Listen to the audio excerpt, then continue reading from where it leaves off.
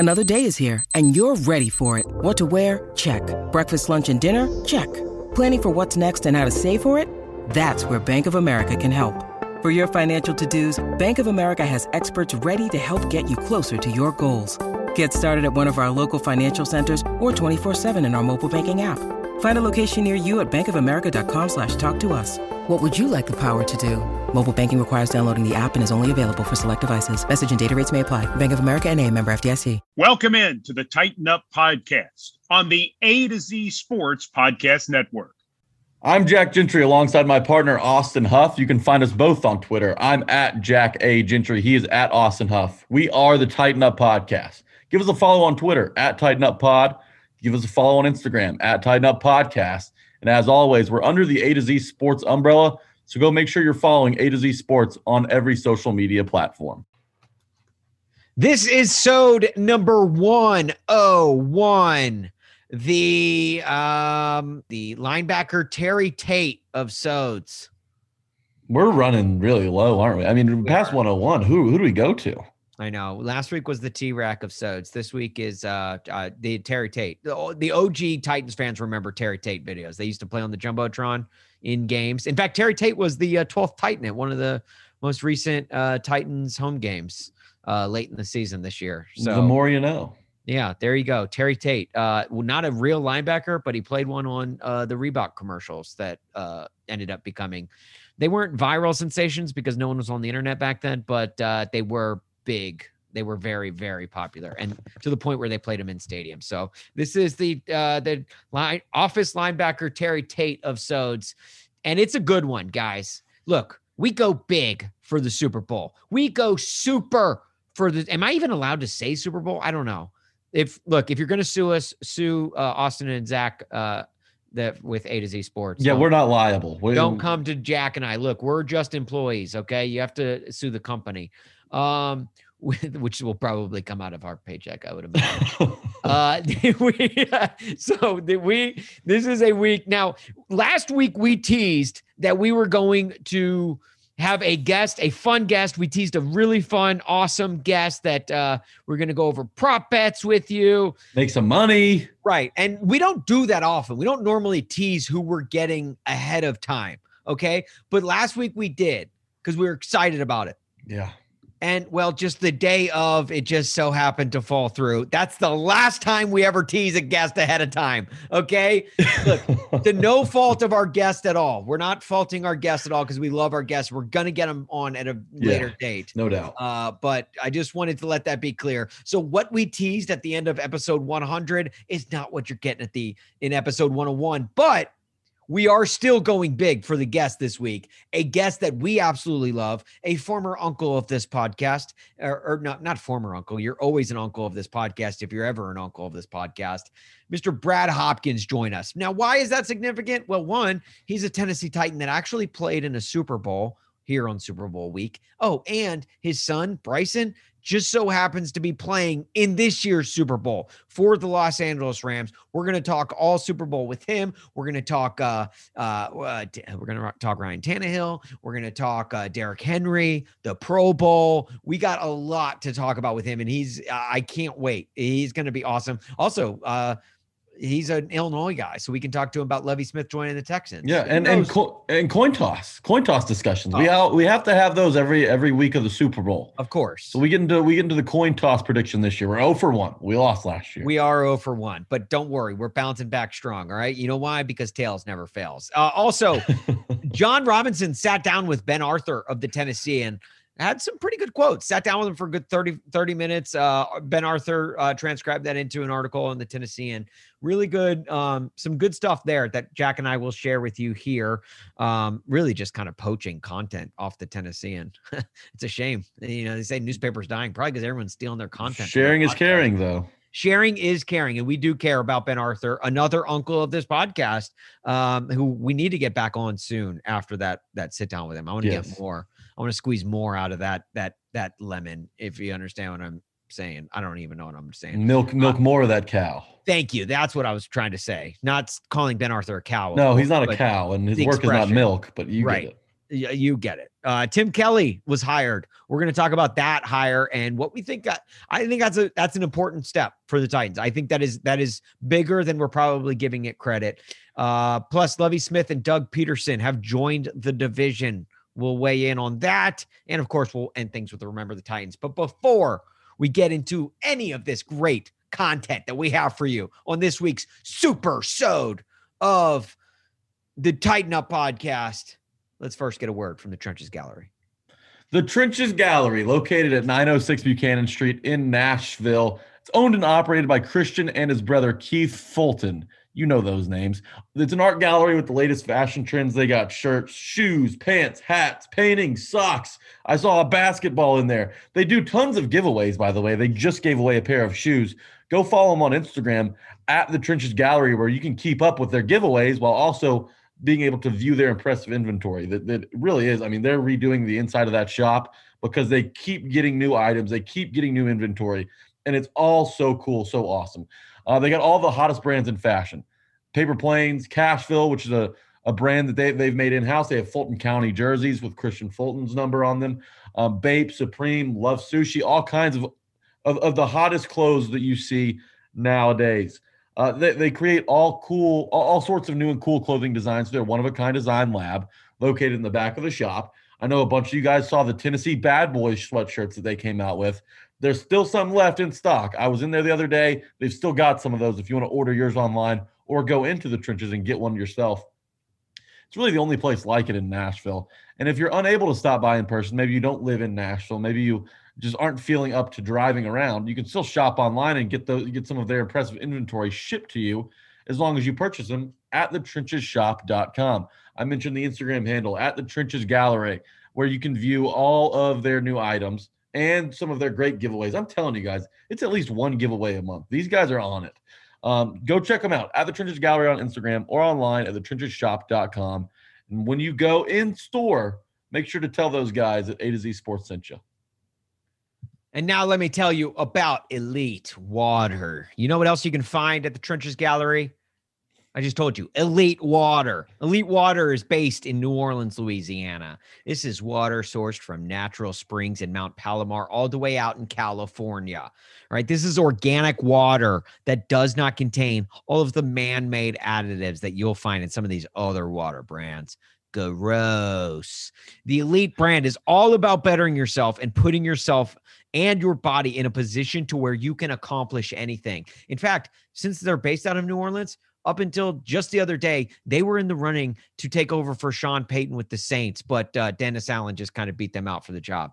I guess the Saints don't want to be elite. Order yours now online at elitewater.co or swing by the Trenches to pick up a fresh case. You can also find them on Instagram. So when you're going onto Instagram and following at Tighten Up Podcast on Instagram, go ahead and follow these guys as well at Elite Water 1. Okay, that's at Elite Water 1. Go follow them right now. Support them because they support us. All right. If you like this podcast, the best way to help out this podcast, to help us grow and to be sustainable for a long time, not just by sharing it and telling your friends to subscribe, that it is a great way, but you do it by supporting those who support us. And Elite Water is one of those brands. So be yourself, be elite, drink Elite Water. With that said, let's talk Titan.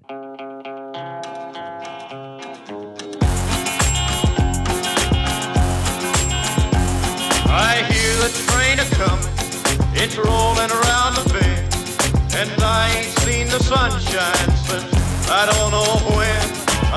What is up, Flameheads? Welcome into the Tighten Up Podcast. Today is February 9th, 2022, and I never know how to pronounce February. Like, the R throws me off. Do you say February? Well, this is the only word you mispronounce. We've gone over the Bengals. Oh, don't even get me started. It's Bengals, okay? It's not Bengals. Well, it's most definitely February, right? February. I feel like I don't say the R after the B. February. I don't think you're supposed to say the R, but I always accidentally do. Is it February? February. The R, it's a silent R. It's one of the rare silent R's. It is one of the rare silent R's. It is, yeah. That'd be like calling like our quarterback Yan Tannehill. Jan Tannehill. That's a nice quarterback name. Honestly. Hey, maybe look. He needs a good maybe like a PR change. Like maybe he goes by Jan. Maybe he changes his name and just goes the whole route of like, the guy before, that was Chad Johnson. I'm now Chad Ochocinco. He goes with the name change. It's a new era. Now he's just Jan Tannehill. I think that plays. I would look, Ryan Tannehill. Sure, I agree with everyone. Yeah, maybe he's not the answer at Titans quarterback, but Jan Tannehill. I think that sounds pretty good. I don't hate it, dude. I don't hate it. Those jerseys would fly off the racks. Oh my gosh! But since it is February, not to be mistaken with February, it is Super Bowl week, and this is a week that we thought the Titans were going to be in it. We went over that all last week. Okay, the sadness is we're starting to put it on the back burner. We're back to being happy again. You know why? Because we're getting a head start on the off season, and there's nothing quite like getting a head start. John Robinson spoke to Ben Arthur of the Tennessean. All right, Uncle Ben Arthur. Uncle Ben Arthur, that's right. He is an uncle of this podcast. He was great. He's fairly new to the Nashville area, but I thought he did very well, extremely well actually, covering the Titans for the Tennessee. He crushed it.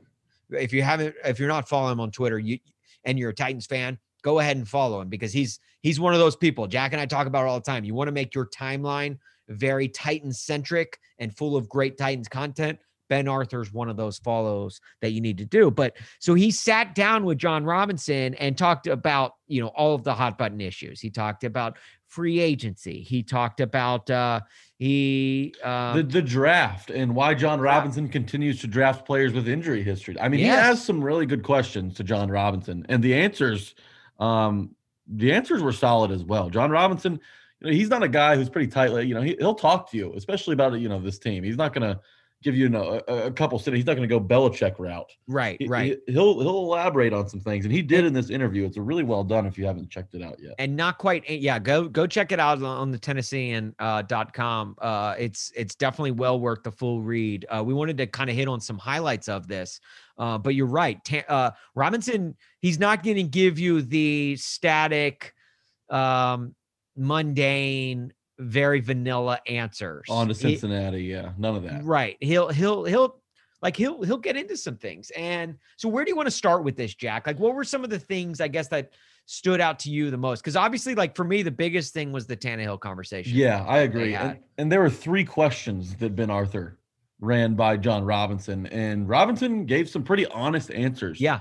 When discussing the quarterback. And I like that about Ben. I like that he asked the follow-ups and he asked the tough, Robinson gave him his answer. And then he said, well, and he definitely did pose the concerns that we have for Tannehill. Now, look, Jack and I, you've heard our debate. I'm in firm belief, look, Tannehill's the guy. I believe that they can win with him despite, the production that he's put out in the past. Mainly because I just think that the Titans are in a place now. The Titans are better with Tannehill than they are without him. And I really don't want to go through the quarterback carousel, taking chances with guys when I know that the Titans can go 30-13 with Ryan Tannehill as their quarterback. I much further believe in that. And we get into it with Brad Hopkins a little bit, and he makes a great point. The Titans aren't necessarily built to where they need Tannehill to be great to win. What they need is the entire offense revolves around Derrick Henry being great. And for the most 90% of the time, that has worked out in the Titans' favor. When it doesn't, that's when basically shit hits the fan, and shit hit the fan against the Bengals. That's for sure. So let's get into this. Yeah. I mean, we'll just start with the first question that Ben asked John Robinson in regard to Ryan Tannehill. Yeah. The way Ben phrased the question, he said, you've stressed that Ryan Tannehill is your quarterback. How do you balance that with knowing the interceptions and turnovers he had were a major issue in 21 and needs to be fixed? And Robinson, right off the bat, said it was a problem. Yeah, very first sentence. It was a problem. Yeah, I love that. I like that. Okay, good. You are aware of it. It's not just us fans overreacting. Yeah, and then he goes on to say, I don't have to read this whole thing verbatim. It's a lot of words, but Jack, look, guys, Jack's reading comprehension. I'm a strong reader. I'm not. Well, it may not be the strongest. Like reading is not a hobby of mine. You're I strong write. in terms of like Ole Miss grads. I feel like by writing, my reading improves. It's iron sharpens iron. But anyways, Robinson goes on to say that, about the loss and about Tannehill's 3 picks, and nobody probably feels worse than Ryan. Not to speak for Ryan about the amount of interceptions that went down this year, and probably not all of them are on him. Sometimes a DB makes a great play. Sometimes a receiver may be off his spot. He may get pressured and the ball gets tipped. There's a lot that goes into those plays, but ultimately, the quarterback is the one who bears the blame for it. Right. He's acknowledging there that, Ryan Tannehill probably feels the worst about this. And, probably a lot of you are saying, well, he should feel the worst. And you may not be wrong. But Robinson isn't backing off of that. He's saying, yeah, Tannehill, he's the one who is to blame. Being the quarterback, you're praised for the successes, but you're also going to take a lot of heat when things don't go as well. And that's kind of where we're at with the Ryan Tannehill discussion as we enter the offseason. Yeah, and what's funny is, and again, not to kind of spoil the Brad Hopkins interview we have coming up, but but we get into all of this with him. He gives a very similar answer to what John Robinson gives, and to me that speaks to the way they handle it within the walls of a professional football franchise, rather than how we, the fans, deal with it.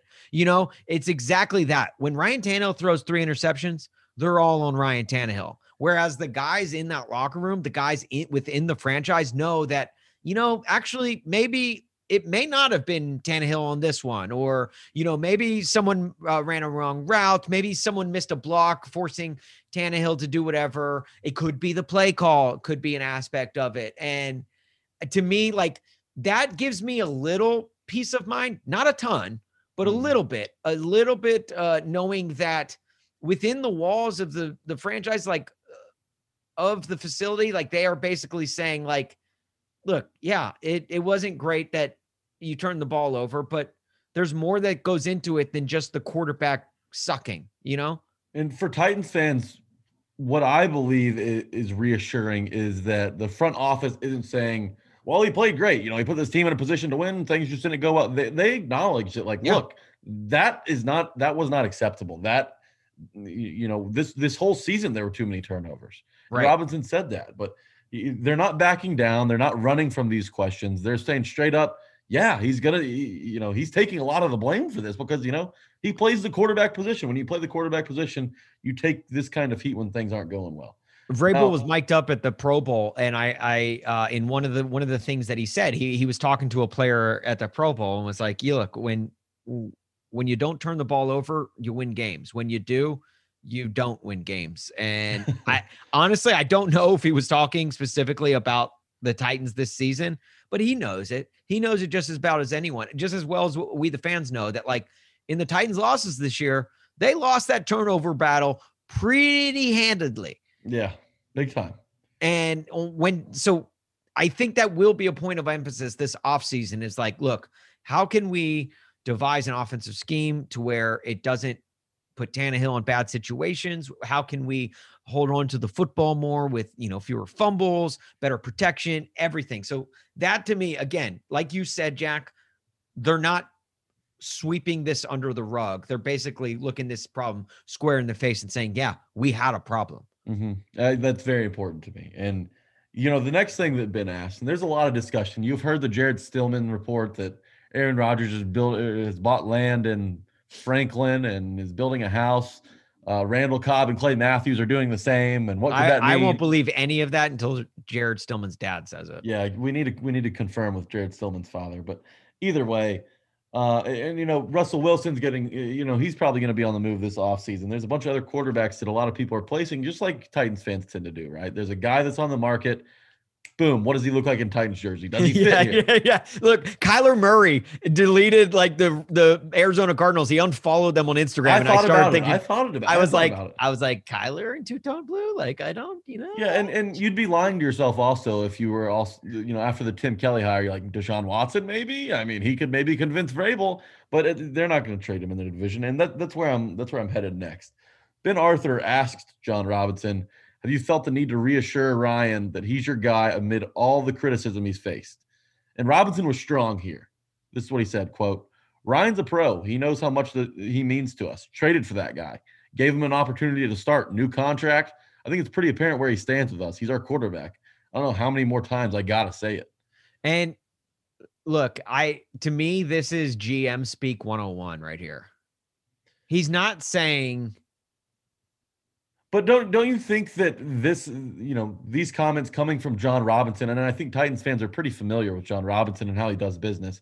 I mean, he's pretty dug in here, and Ryan Tannehill's contract plays a part in that as well. Yeah. But I think from that answer, and you've seen that quote. I saw it on Max Kellerman's show. Don't get me wrong. I don't intentionally watch Max Kellerman's show on ESPN, but they, I had it on as background music while I was working on something. And wait, which show? The Keyshawn J. Will and the morning radio show? I don't even know how that show even spawned. ESPN Radio has some of the worst programming. After Stephen A. Smith, Max Kellerman put together a show. I believe it's called This Just In, or First Thing. I don't know, one of the two. It's Firstly Interrupted, I think. Okay, we'll call it that. But even he, talked about this quote to lead the show the other day, and that's because there's going to be rumors after a quarterback, shits the bucket, for lack of a better term. Yeah, like Ryan Tannehill did against. Not only did he shit the bucket, he shit it. He kicked it over. It got everywhere. Slipped in it. Yeah, right. I don't know how we're going to clean these carpets now. But for him to say that, we traded for this guy. We gave him a shot to start. He's done a lot for this team. I think Titans fans who still are holding out hope for a move at quarterback this offseason. And that doesn't go to say they won't draft a guy. Maybe they'll draft a guy earlier than we think. But it doesn't seem like that they're going to move off Tannehill just after after this past season. But he did phrase it in a way where if they did move on, I don't think they're going to. I think there's a 99.7% chance that they're not going to move on from Ryan Tannehill. I think that's fair. If they did, that 0.003%, he phrased it in a way to where nothing he said was damning. Very factual the whole way. Like it was like, look, he's our guy. He's literally just stating facts. He knows how much he means to us. Probably true. And he traded for that guy. Yeah, he went down the Tannehill timeline, right? Yeah, gave him an opportunity to start. True. New contract. True. I think it's pretty apparent where he stands with us. Like he's saying, he's not saying we'll evaluate him over the course of the offseason or anything like that. He didn't say he did say he's our quarterback, but he is technically right now where they stand. The Titans quarterback. He's a sitting quarterback for the Tennessee Titans. If for whatever reason during free agency or what, look, and I'm not saying anything's happening. Nothing is going to happen. So don't get your hopes up. But the way he phrased that, if anything changed, and that's the way a good GM talks. A good GM does not speak in formalities or not formalities. What's the word I'm looking for? Definitives. Does not speak in definitives. It just kind of states true things and then makes that the answer. This is GMing 101 right here. Take notes, kids who want to be GMs one day, because John Robinson is laying it out there. That is how you answer a question like that, because it doesn't tie you. It doesn't keep you married. It's like if the priest was like, do you take this man to be your wife? Or wait, do you take this man to be your husband? and the wife says, hang on, dude. Hold on. Let me get this analogy out. Here we go. It's like if the priest says, do you take this woman to be your wife? And you're like, she would be my wife if I answer this. You just kind of work your way around the question without ever fully answering the question. I think that's well done. I like that analogy. I do like that analogy. And, there's a lot to factor in, and I just think that the way Robinson kind of handled this sit down was he was honest. I mean, he wasn't brutally honest. He was just honest enough, to kind of skate by here, right? Right. And I do want to point out this last thing before we move on to Tim Kelly. One of the quotes that really stuck out to me was the last question Ben asked him. Just said, "Last thoughts? Any last thoughts?" And I thought he said something that I feel like Titans fans need to be constantly reminded of. He said, when I was first hired in 2016, the Titans had won 5 games in 2 years combined. They weren't very good. And I told the fans what we were going to win, and that's what we've done. We haven't won the big one, but just know that's our goal. 1 week at a time, put ourselves in a position to get closer to that. I thought we did that this year. And I feel like Titans fans as a whole, as a collective, and I fall into this a lot of times, we're like people who eat at a fancy restaurant one time and then just immediately become foodies. You know, like it's you have one really nice fancy dinner where it's now like your entire palate is Michelin. There's not enough meat on the plate. It's very fancy with like the drizzle on top. There's probably like a garnish or two on the side of the plate. You eat that and you're like, yes. So like, and it's like, dude, you were just eating Subway yesterday. Okay. Don't act like you're a foodie. That's the way us Titans fans act. And look, I get it. I think all Titans fans have the same goal in mind. We want to win a Super Bowl. That's the goal that the Titans have. They want to win a Super Bowl. Sometimes that takes time. Very rare do you get the Bengals situation that you're getting where they go from worst to Super Bowl in 1 year. That is the exception to the rule. The rule usually is it takes time to build that foundation. And the Titans were coming off of a decade where they were lousy. Nobody, in fact, I tweeted out a post I made years ago to friends of mine where I talked about like where I was like watching all of these commercials about the NFL, it seems like the Titans or the NFL forgets that the Titans are a franchise within the league. And then I said, but it's okay because I sometimes forget that too. Oh. That's where this franchise was like just 5-6 years ago. And we want to all of a sudden we think like we're demanding this, like, I don't know, like excellence. I want to push back on you just a little bit. Go ahead, please do. Because you mentioned, it takes time to build a winner. It takes time to build a Super Bowl winner. To have that foundation of sustainable success. Yes. And we're coming off the 5th straight season for the Tennessee Titans, that they've ended with a winning record. They've compiled 5 straight seasons with a winning record. And they've improved every single year. Every single year they've improved. But we're about to run out of time. Time is ticking. The window is closing. I don't disagree with that at all. That's where this offseason, people are going to be pissed. This was the season. You set yourself up. That bye is so hard to achieve. Titans put themselves in position. They got healthy at the right time. The healthiest this team was in that divisional game. I get it. Derrick Henry's still coming off. He's not the king, but they had everybody that they needed. And that's why and I don't want to spend too much time on that because we've talked about that. Right.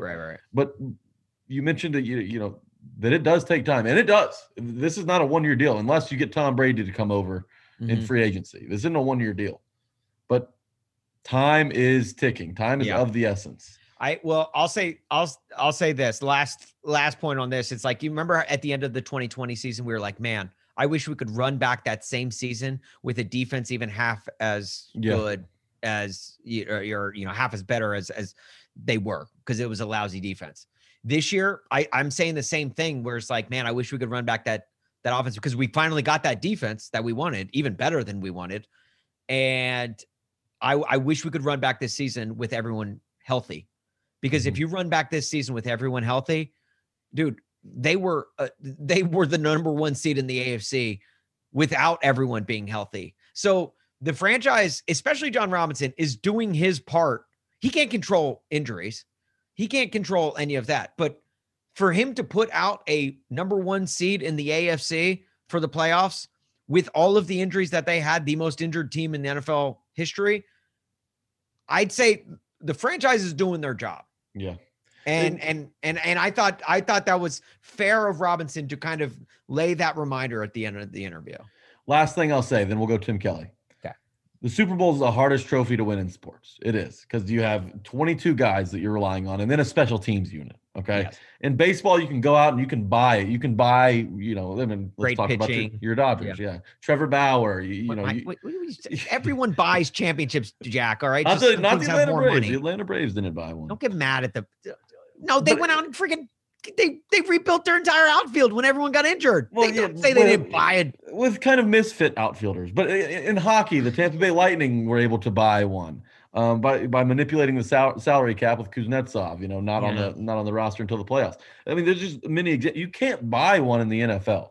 You've got to build it, and that's why timing is so important. Right. If you had the 2020 offense with the 2021 defense, that's a Super Bowl caliber team. But you just missed it by a year. Now in this final year, what most people are saying, this is probably the last year of your window, unless you do something big in the draft or free agency. Yeah, they've got to be firing on all cylinders at the same time. You've got to seize the moment. You've got to capture that moment when you have the right pieces in place, which the Titans do. Right. So this next season, they got to be able to put it all together. I'm not saying be complacent with this season. I'm not saying be complacent with how the Titans, that the Titans have yet to achieve that ultimate goal of, at very least, even making the Super Bowl. I'm not saying be complacent with that. All I'm saying is when they don't achieve that, you don't need to clean house. You don't need to fire everyone. You don't need to get rid of everyone. The franchise is in good hands. But yes, you're right, Jack. There is a very fine window. They need to do it, and they need to act fast, which is what I think they did by hiring Tim Kelly. They've got him over. We talked about it on this podcast. We mentioned the name Tim Kelly. A lot of people mentioned the name. Like, we're not going to claim trademark on that, but he's a good offensive mind, a guy who had not success, but made the best of what he could do with the Texans offense. And he did have success when he had Deshaun Watson available. Yeah, no, you're right. You're right. And he did well with Davis Mills as a rookie quarterback. Like Davis Mills, and a lot of people will say Mac Jones was the best rookie quarterback. Statistically, Davis Mills gave him a run for his money with with how well Davis Mills played, especially at home this season. Yeah, he developed well. He came a long way from week one, the first game he started to. The Titans got the last look at him in week 18, and he damn near came back and beat the Titans. Yeah. So he was developed well, and I think that's a big point because maybe they go and get a quarterback in this draft, and Tim Kelly's a guy that can help kind of bring him along. Not to take over for Tannehill, but maybe just to have as a backup option, or, if they hit it big in the draft, to eventually replace Tannehill. Now, That's probably not what the strategy is heading into this draft.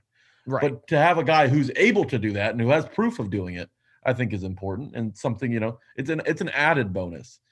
Can I share an extremely original thought, a thought that no one else has given, a thought that you'll only be able to receive here on the Tighten Up podcast? Shoot.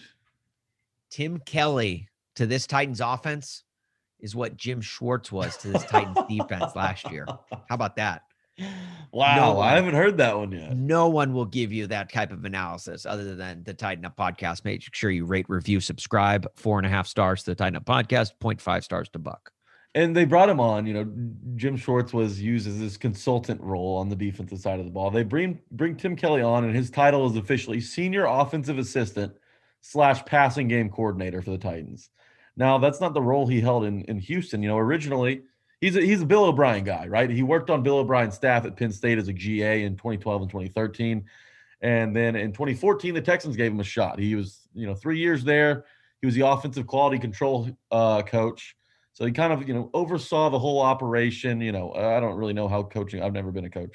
Then again, more great analysis. Me trying to explain here on the Tighten Up podcast. Rate, review, subscribe. 4.5 stars to us. 0.5 stars to Buck. Me trying to explain the ins and outs of being an offensive quality control coach, which I have no idea what they do in the building. But then anyway, they control the quality of the offense. Yeah, the offense has to be up to, par when it comes to quality. But in 2017 and 2018, he was promoted to the tight ends coach. The Titans love a nice tight ends coach. Oh, you got tight ends coach in your resume, and they're gonna look at that thing long and hard. Oh my gosh! Look, when the Titans hear the term tight end coach, they have to awkwardly adjust their pants. All right, because they're like, oh, geez, oh, It's a boner. It is a because boner. They got a boner. It's a boner. And then 2019, he was eventually promoted to OC in Houston. And in 2020, this is the year I want to talk about. 2020, not only was he the OC, but he was also a quarterbacks coach with Deshaun Watson. Now, this is the last look of really what was a even viable offense in Houston. Not only viable, but in 2020, the Texans offense was, it was pretty solid. The second best passing offense in the NFL behind the Chiefs. Now, this was, they were ahead of Tom Brady's Buccaneers when they won the Super Bowl.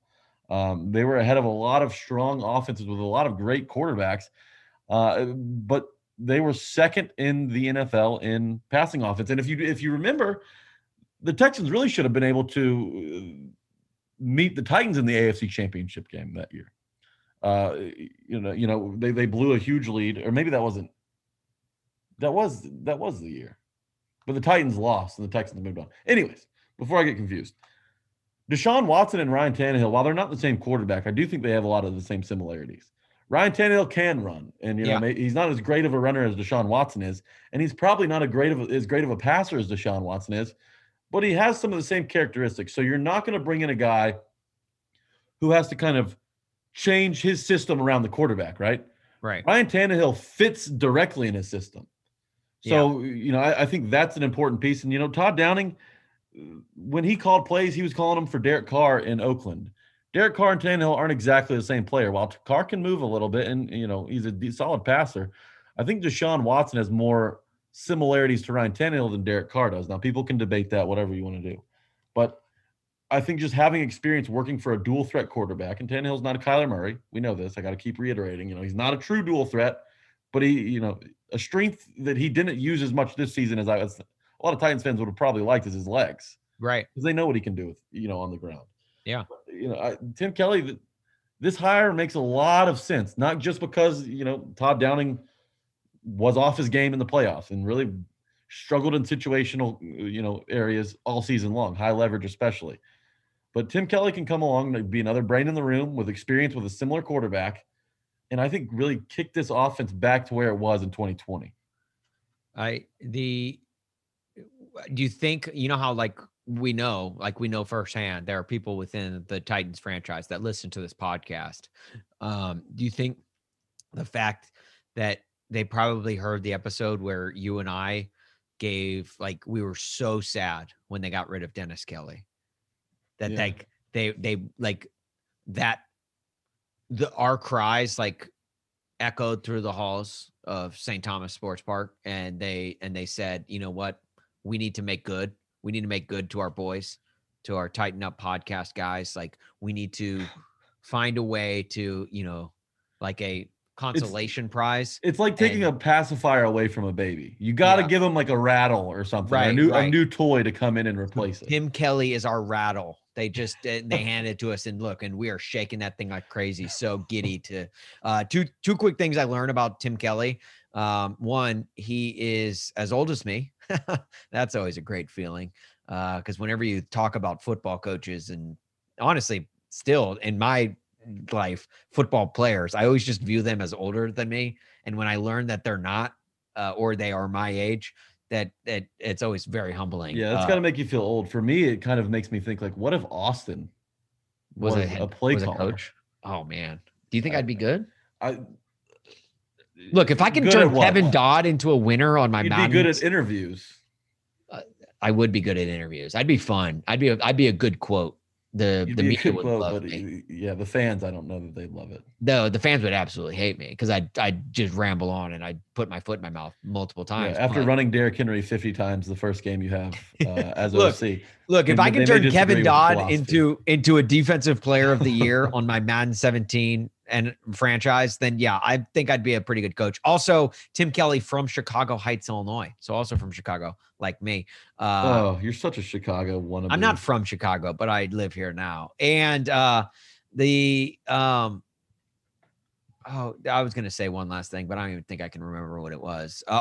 Do you think it's funny how the Titans are basically just ripping all of the Houston Texans former staff and making them like they're being better coaches.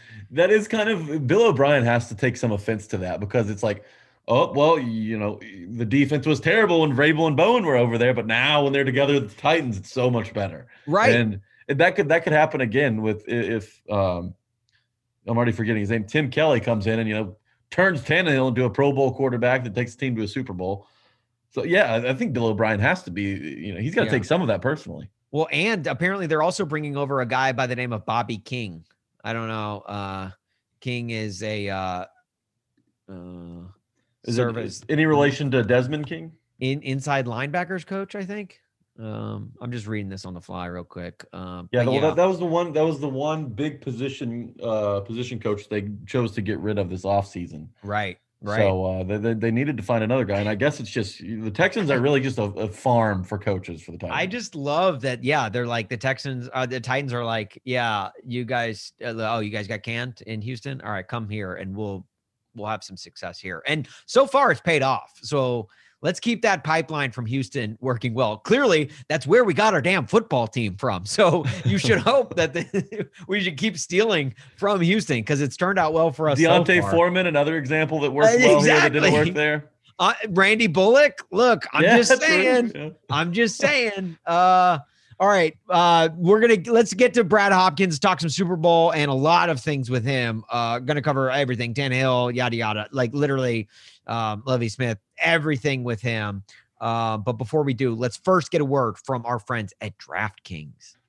The moment we've been waiting for since September is finally here. In honor of the big game, DraftKings Sportsbook, an official sports betting partner of Super Bowl 56, is giving new customers 56-1 odds on either team. Bet just $5 or more and get $280 in free bets if your team wins. Not a new customer? That's all right. Bet on Super Bowl 56 props instead. DraftKings Sportsbook offers a wide range of props throughout the big game.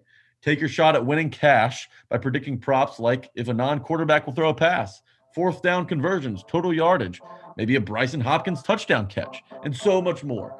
Download the DraftKings Sportsbook app, use promo code A2Z and get 56-1 odds on either team. Bet just $5 or more and get $280 in free bets if your team wins.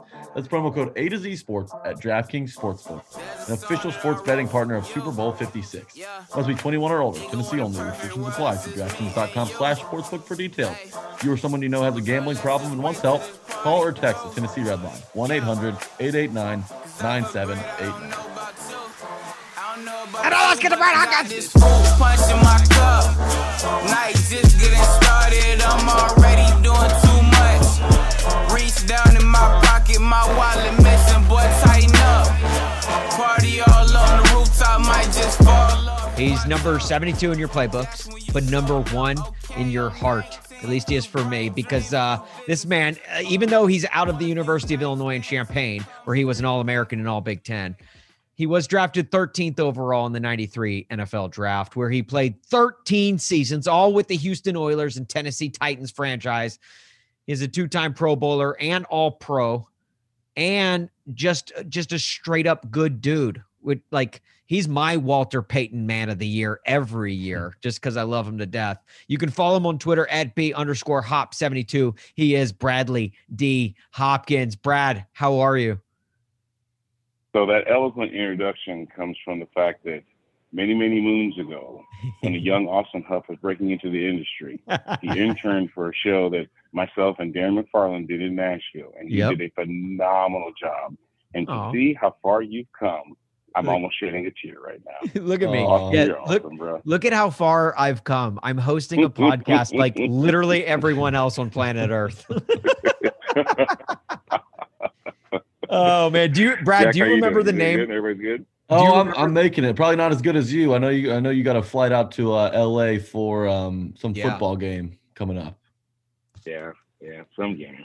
Do you? What were you saying, Austin? Go ahead. Well, I was gonna. Well, first of all, I want to talk to you about layovers real quick. But do you remember the name of the show that we worked on together? The very first show. In fact, it was the very first show heard on 102.5 The Game ever.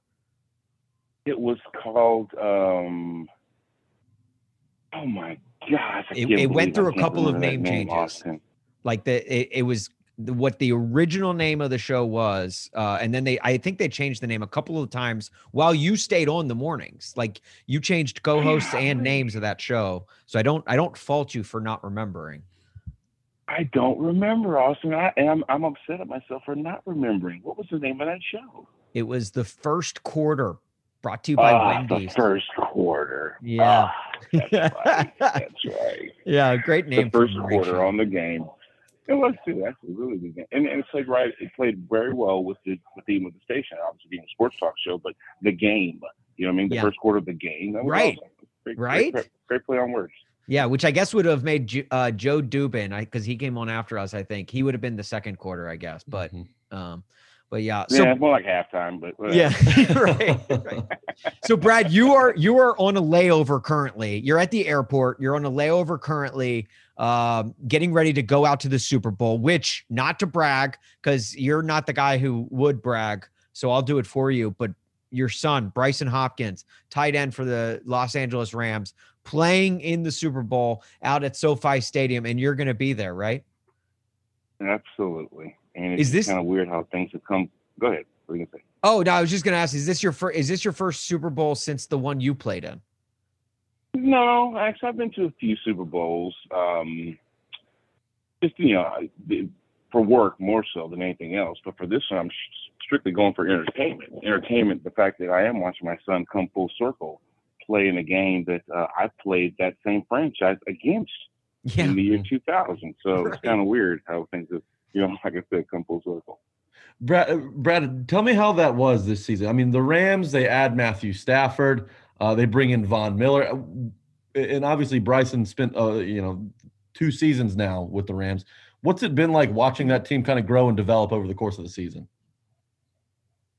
So it's been a little frustrating for the Hopkins house because, Bryson has been inactive for most of the season, and he just wants to participate, So given that opportunity, I'm sure he's going to do well. But, watching this team almost in the same lens that you guys watched it, from a broadcasting standpoint, they pushed all the chips to the middle of the table. Yeah. And I think given the fact that what Tom Brady was able to pull off last year, hosting a Super Bowl in his backyard, bringing in Matthew Stafford and the plethora of other free agents like they did, Vaughn, Odell, and the likes, even bringing back in Waddle at the end, they pretty much tried to secure their opportunity to do the same thing. And they're right in the right position. They exercised their demons called the San Francisco 49ers. They didn't get swept this year in the NFC Championship game, right? We saw how they bullied the Rams in both of those games this year. But we did see a number of turnovers that were contributing factors to that. If you can get Matthew Stafford to start throwing the ball to shadows and start watching the rush, then they're not near the team that they are. But, I watched like everybody else did. Very talented team that had a lot to play for. I don't know if everyone saw them being the favorite in the NFC, especially when Aaron Rodgers was, obviously, having his second MVP type season. Tom Brady, we know how he's positioned the Tampa Bay Buccaneers to get where they were before he decided to retire after that loss. So I think that they had just as much stake in that side of the football as anybody else. But here they are. They made good. Sean McVay obviously said he couldn't get it done with Jared Goff and decided to go ahead and make a blockbuster trade of sorts, bringing in a guy that hadn't seen a playoff in I don't know how long, if ever. And now he and his wife get to sit here in Southern California and possibly host a Lombardi if they do things right.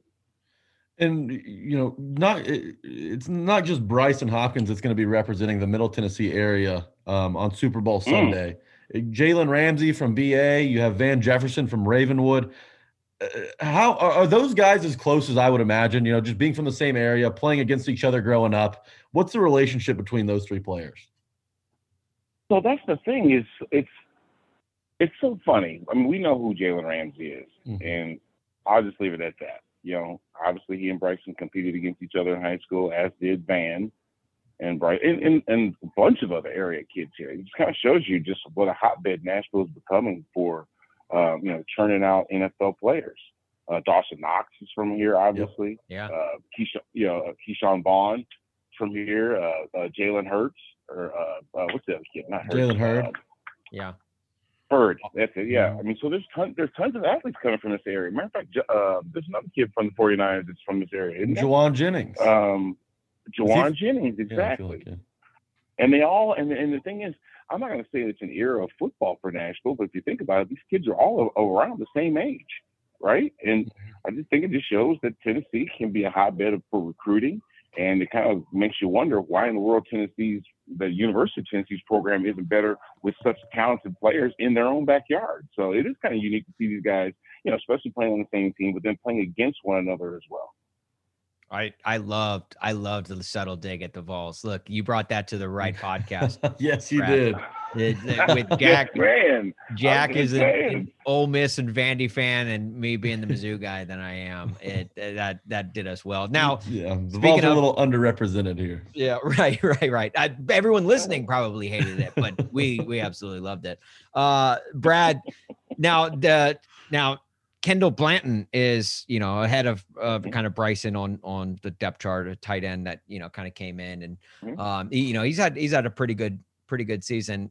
Did you have to have the tough conversation with Bryson and be like, look, Bryson, Kendall is, starting, or you're not starting, but, playing above you on the depth chart because he went to Mizzou. If you went to a fine academic establishment like the University of Missouri, you too could have had. That's where we're going. That's where we're going. So Kendall and Bryson they're very, very close. And, Kendall being in the program in the system a year longer than Bryson has, I'm sure, there's things that he understands about Sean and his play selection, terminology and whatnot that Bryson is still learning. I think they're both running together still because they're still both relatively young players. Shoot, I remember when Drew Lock and who was the boy that was at Purdue and they had the shootout? Kids at Detroit. Yeah. I don't remember the Purdue quarterback, but I remember that game very well. Bryson, didn't Bryson have a catch that was like deflected off a dude's helmet? He did, and he ran in for touchdown. So, yeah, that made me. I was equal parts excited for you and your family, but also like, why did you have to do that against Mizzou? Ticked off, yeah, exactly. But so it's just when you he understands how competitive this whole situation is, and the NFL is really about opportunity, and Kendall is definitely taking advantage of that with the injuries to Tyler Higbee, and even if Tyler's MCL isn't something that takes him out of the game. He won't be 100% at best. So you should probably see all three tight ends, Higbee, Hopkins, and Blanton, active for this game. And especially if they get into more 12 personnel. We know they, were running some 12 later on with Sony Michel before Cam Akers came back. Kind of went back to more 11, to kind of spread the football around a little more, put in Stafford's hands. But I think the running element of this game coming up is super important. And to be able to do that effectively, you got to have more tight ends than just one or two active on the roster. So I think you're going to see him go on the field, and we'll see what he can do. Brad, when the Super Bowl rolls around, everybody loves to gamble on the game, whether it's player props, props on Snoop Dogg's halftime performance, whatever it may be. People love to get skin in the game. Before we got you on, I made it a point to go on DraftKings. They actually sponsor the podcast, so I have to shout them out when I go to their sports book.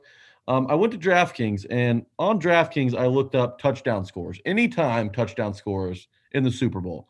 I found Bryson Hopkins at plus 850. So it pays $850 if you wager $100 if Bryson Hopkins is able to find the end zone on Super Bowl Sunday. So what we were thinking was maybe you lay down some money and then we'll all three split the winnings when it happens. Yeah. How's that sound? Well, so first off, I have to give you guys a finder's fee because I didn't even know that was a prop. Okay. Okay. And number two, let me tell you the story. Real quick. Do you remember in the divisional round, the snap that went past Matthew Stafford's head? Yeah. Yes. Okay. That was going to be Bryson's first touchdown. Oh, no. Yes. Because the formation was perfect. They weren't covering him. He was Matthew Stafford's first read, and he wasn't even covered, so he was going to score. Had that ball not sailed past his head, Bryson would have already been on the scoreboard, having caught his first touchdown. He was so upset. Gosh. Oh, that's the worst. Upset. Do you believe that that's a play they may go back to since, they gave him the look, but they never really ran the play? Yeah. So, Jack, I said the same thing. I said, well, maybe Cincinnati wasn't paying attention to that formation as much. You know what I'm saying? But to see Bryson in that situation in a flex position, it was supposed to be Tyler, but of course there was Bryson on that rotation. But I said that to say that prop might not be as crazy as you think. Yeah. Because like you said, if that look comes up again, or if another situation like that comes up where Bryce is on the field, I will bet dollars to donuts that my man will reach the end zone. So I'm going to find that bet and I'm going to take it. Do it. It's on DraftKings. You'll be able to find it. Okay, I'm excited now. All right, this is great. So Brad's going to put down the money, and we're going to split the winnings with him. I love that. I love it. That last part we'll talk about later on, but that was definitely the first part. Oh man. All right. So Brad, now look, we're talking a lot about Bryson, but I mean, look, you played in a pretty big Super Bowl yourself. And I was thinking about this today. Like, I'm sure you've been asked every question left and right about the Super Bowl just in your entire career and even your post broadcasting career, post playing career. So, but my question to you is, is there a play in your mind? Because look, I say we as football players, here I am like trying to relate to an NFL former All-Pro. But like anyone who's played football at any level, high school, middle school, it doesn't matter. Like the plays stick out in your mind vividly and you think about them for the rest of time. And I was wondering if there was ever a play for you in the Super Bowl, in Super Bowl 34 against the Rams, where obviously it comes down to the final play. It was such a close game. It could have swung one way or the other. I don't think, I still don't think that the Titans lost at Super Bowl. They just ran out of time.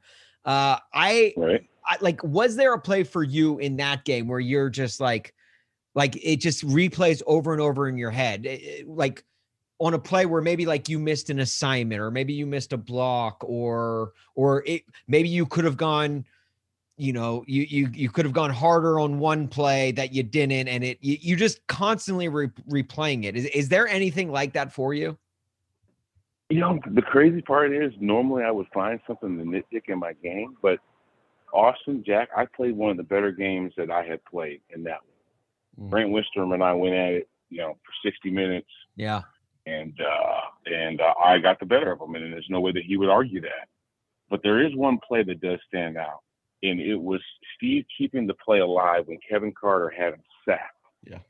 Kevin had him dead to rights, was dragging him to the ground, and just what a Herculean effort Steve put in to maintain his balance, keep his feet, throw the ball. I think it was to Kevin Dyson for a first down. Right, continuing to drive to get us inside the 20. But that play right there, had Kevin got that sack, that would have been the ball game.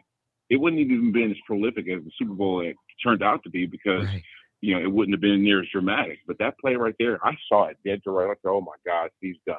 And then somehow this dude shakes off 6'6", 300 pounds of Kevin Carter, and somehow throws a bullet to Kevin Dyson to continue to drive. And you can look it up. I mean, a lot of people will remember what play I'm talking about. But that one right there, I mean, my mouth is on the ground. Oh, yeah. That was Steve McNair to a T, right? Extending plays, finding guys downfield. Jack, that was Steve. That's what he did. Yeah. It's a big play. But more so than anything else, fellas, the temperament that Steve brought to the huddle was something that made him great. I remember we were losing a game in the Meadowlands. We were playing the Giants, and they just went up and scored. I think it was just outside of 2 minutes, maybe inside of 2 minutes, and we were down by about 4, so field goal wouldn't have won it. And everybody it was raining. I just remember it was just a crappy day. And Steve came in the huddle, and he had his hands in his hand warmer. He just kind of strolling in because it was a TV timeout. And he looked at us all and started laughing. We were like, what's funny? He said, why all the long faces? And when he said that, we all just fell out laughing, So, but that relative ease that he brought to the huddle, it just allowed us to put together, 5-6 play drive, get into the end zone, and we walked away there with a W. And it was because of the way that he came into that huddle. I'll always remember that. Yeah, that play kind of got extended life this season because in the Texans game, Ryan Tannehill had a very similar play on, I think it was a 3rd and long where he, broke away from what looked to be like a sack. The Titans were going to have to punt away, and he found Nick Westbrook-Akine down the sideline to continue the drive, and a drive that ultimately ended, I believe, in a game-winning field goal. So And that was Tannehill this season. Now, speaking of Tannehill, that's like that's a freaking hot button name right now amongst Titans fans. You either say it and you believe in the guy, or you say it and you absolutely hate him. You want him gone. And it's, I don't know. I'm not here to debate one way or the other whether the criticism is unfair or not. But the criticism is there. And my question to you, Brad, is obviously I'm pretty sure you did at some point in your career go through, or at least were on a team where there was some sort of quarterback controversy, whether it been, Steve to get the job, or there were some times when Neil O'Donnell was playing better than Steve, or Billy Volek was playing better than Steve. And there was some of that criticism starting to build and mount.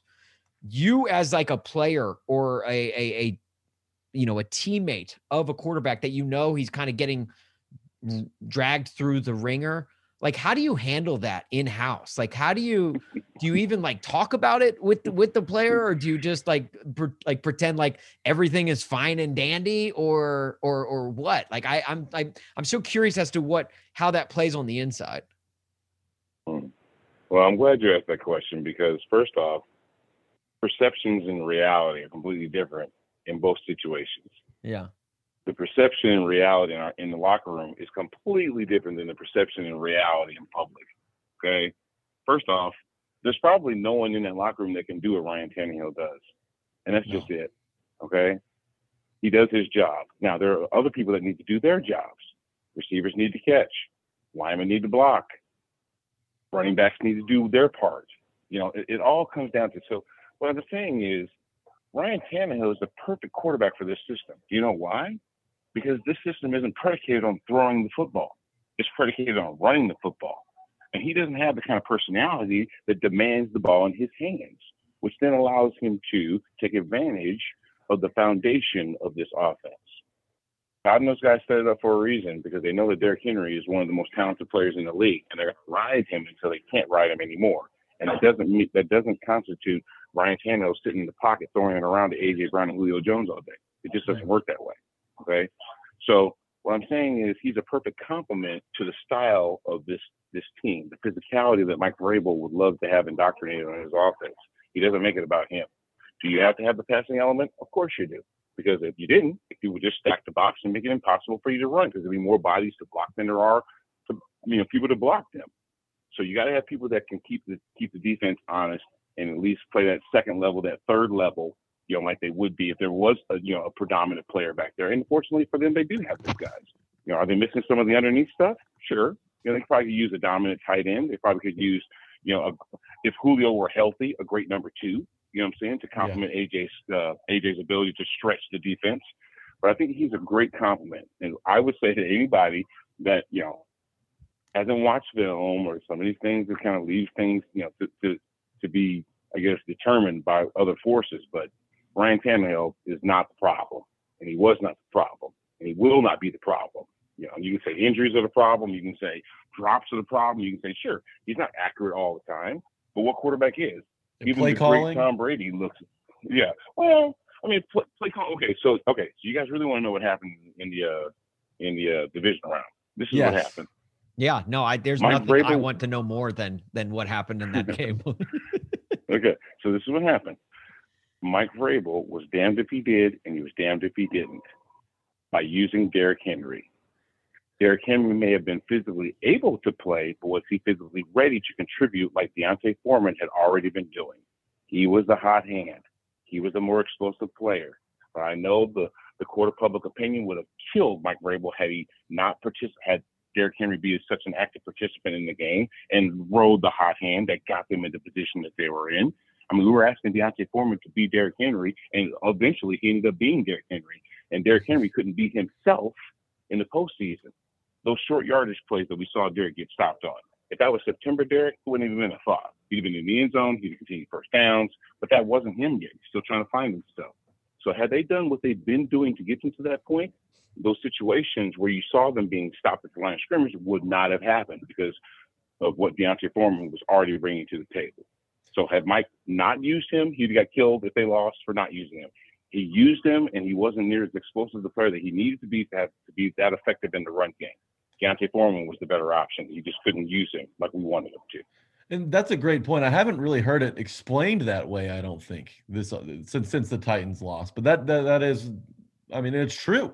Think of it, fellas. Think of the rhythm. Think of the flow. Think of the weeks that it took for Deontay to get comfortable and get in that position. Think how long it took him to do that. How long do you think it took Derek to do the same thing? One game? Right. No way in the world. And he didn't practice like that during the week, did he? No. You see him going through 9-on-7 and going through goal line drills during the week, getting real physical, getting his pads dusted up because that had been counterproductive. So then his first real live action was in the playoff game. Yeah. You see what I'm saying? Well, and Derek's always been one of those players that like he gets better as games and time goes on. Like Derek's better in December than he is in September. And with essentially a second off season, it's like, you couldn't expect him to be great in that first game back.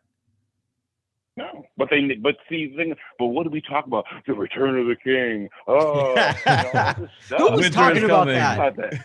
I don't know. We weren't hyping that up at all. I don't know what you're talking about, Brad. No, exactly. And listen, I fell into it too. You know what I'm saying? But I was also silly to think that this Derrick Henry could all of a sudden step into the month of January and look like, bam, like he'd been in October, November, dude. You know what I mean? This is what happened. Brad, over the weekend, and this has been a big issue for a handful of years in the NFL. The week leading up to the Super Bowl, how do they, make the Pro Bowl as attractive as they possibly can? Nowadays, it's pretty much, elevated two-hand touch football. None of the stars want to get hurt. There's been injuries in the past that makes guys really even skittish to play in the game. But when you were playing, you made 2 Pro Bowls, 2000, 2003. Mm-hmm. What was the Pro Bowl experience like for you? Because nowadays there's a cash prize for winners. I think it's $75,000, and then the losers get half of that. But back in the day, you guys were playing way harder for much less money. What was that like? So, Jack, we played a game. This isn't a game. Mm-hmm. What we're seeing now, the defenses aren't even rushing. How many times do you see a dude standing around Russell Wilson while he tries to find a receiver? Come on, man, that's not even real. You can't even pretend it's a game like that, but. What they can do is they can do exactly what the game was designed to do. Entertain us. Were you not entertained watching Diggs do a flip in the over a bag to catch a ball? You know what I mean? Or, weren't you excited to see Micah Parsons out sprinting Nick Chubb? Yeah, the skills competition was fine. I thought it was great, honestly. Mm-hmm. So no, but that's what it needs to be. Instead of calling this a game where people are not going to go 100% because you can't go 100%. Wouldn't Max Crosby look like a complete jackass if he all of a sudden just went back there and started wrecking shots?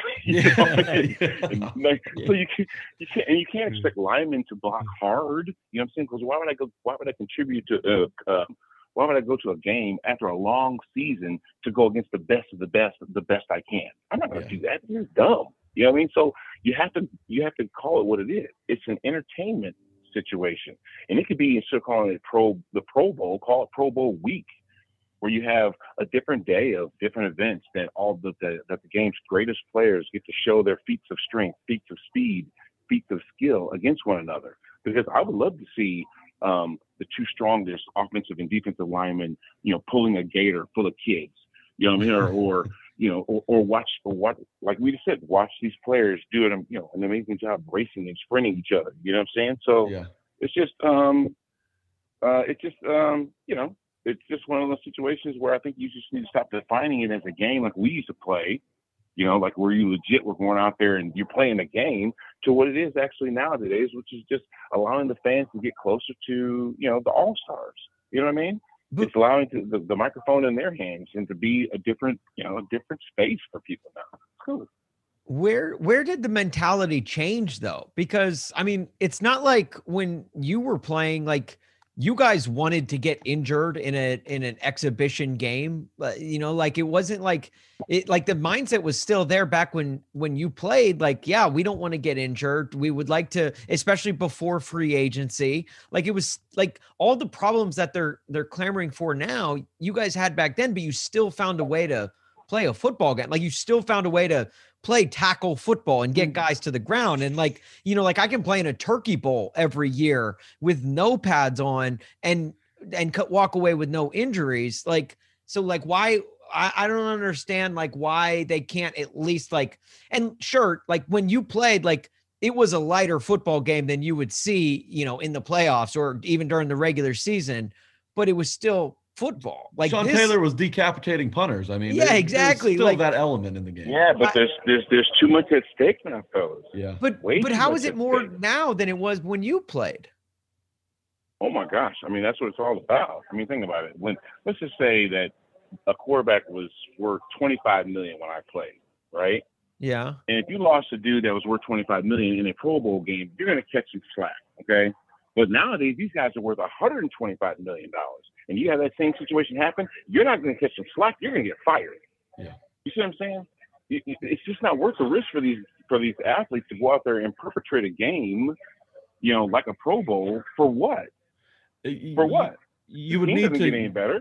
The NFL needs to fully guarantee contracts, and people will go harder and play in these games. Okay, now you did that. And that's another thing, Jack. That's a great point. If you were to guarantee contracts, and you see a players not have to worry near so much about getting hurt. Why? Because they know that they're going to get paid regardless, right?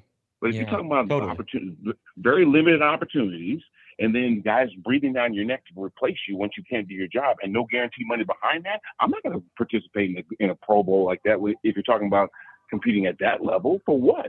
In the end, I have to be able to compete for my team, not for myself. You know what I'm saying? So no one's going to condone that. So just the fact that it's more money now, like it's more money. That's the difference between the mindset nowadays than when you played, right? Because I mean, I guess the mindset was still more there. Money, more risk. Yeah. Right? More money, more risk. Totally. That's what we're talking about. Seriously. I mean, think about this. And that's the difference between what? That's the difference between every player in the league.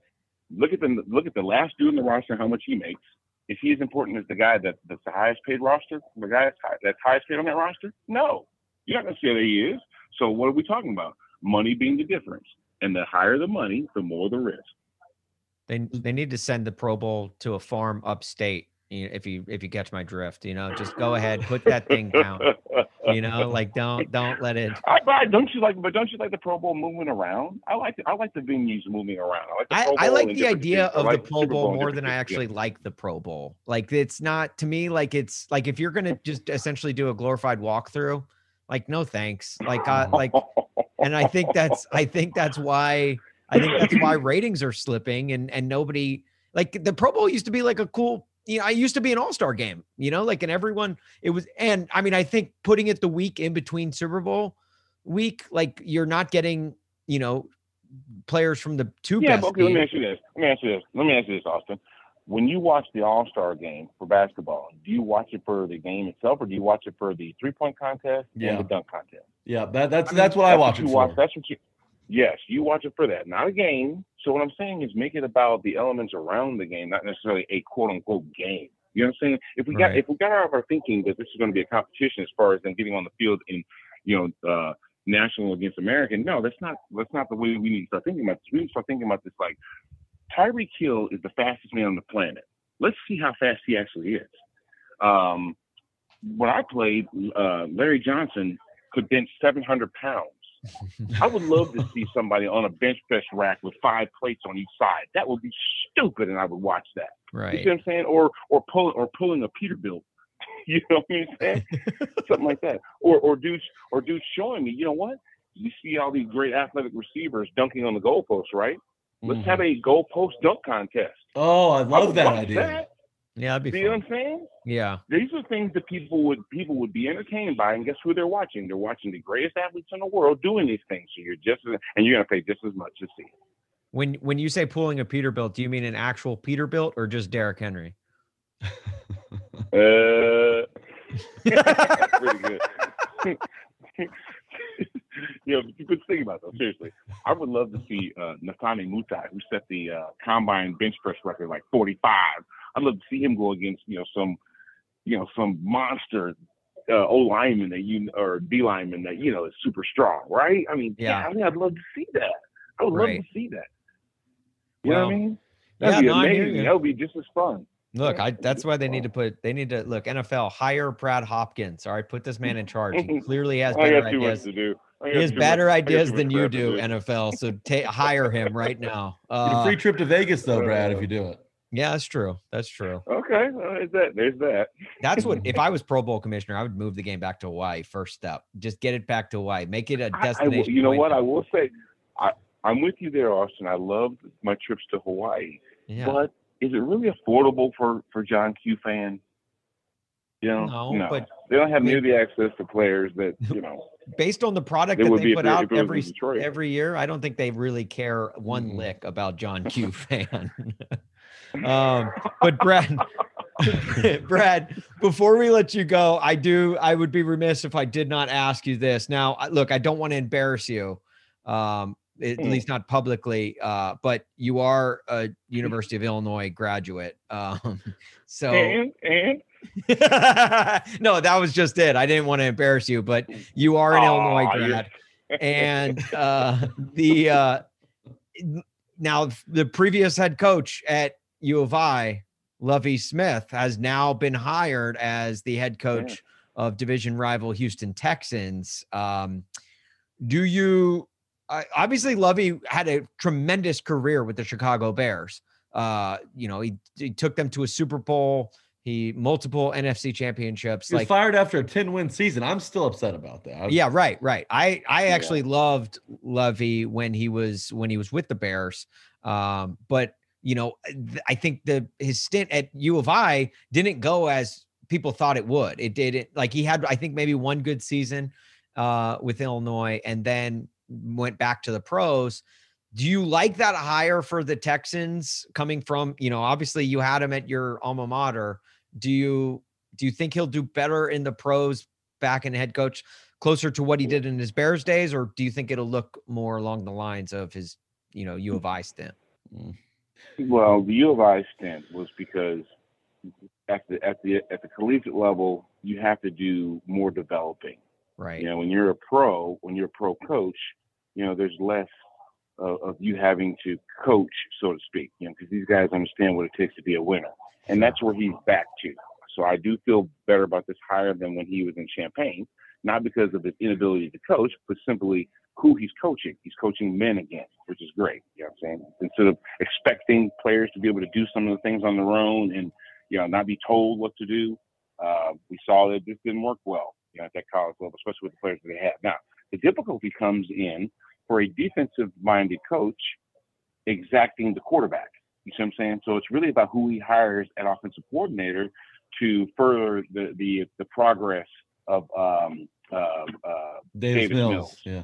Or whoever. You know what I'm saying? In other words, if you don't bring in a veteran and you're looking to the draft, or you're looking to bring in some young developmental guy, then you know what? That hired offensive coordinator is going to be, a lot more important versus you bringing in Tom Brady, right? Bruce Arians, you see what I'm saying? Or right. Robert Saleh. Robert Saleh is the guy that obviously defensive-minded guy that's tasked with what? Hiring somebody to bring out the best in Zach Wilson. Well, we'll see. So the same situation is going to exist in Houston. I love Lovie's his scheme. I think he has a great rapport with players. He's a successful coach that has a lot of respect.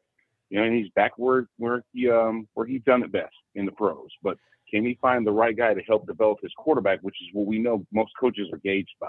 Mm-hmm. Now, we do a segment on this podcast called Laughing at the Texans, where I'm pretty sure you could probably imagine what we do. Hysterical laughter for 20 to 30 seconds. 20 to 30 seconds of just straight laughter at the Texans. And look, we've run that segment a lot over the last year and a half, dating back to the Bill O'Brien days of the Texans.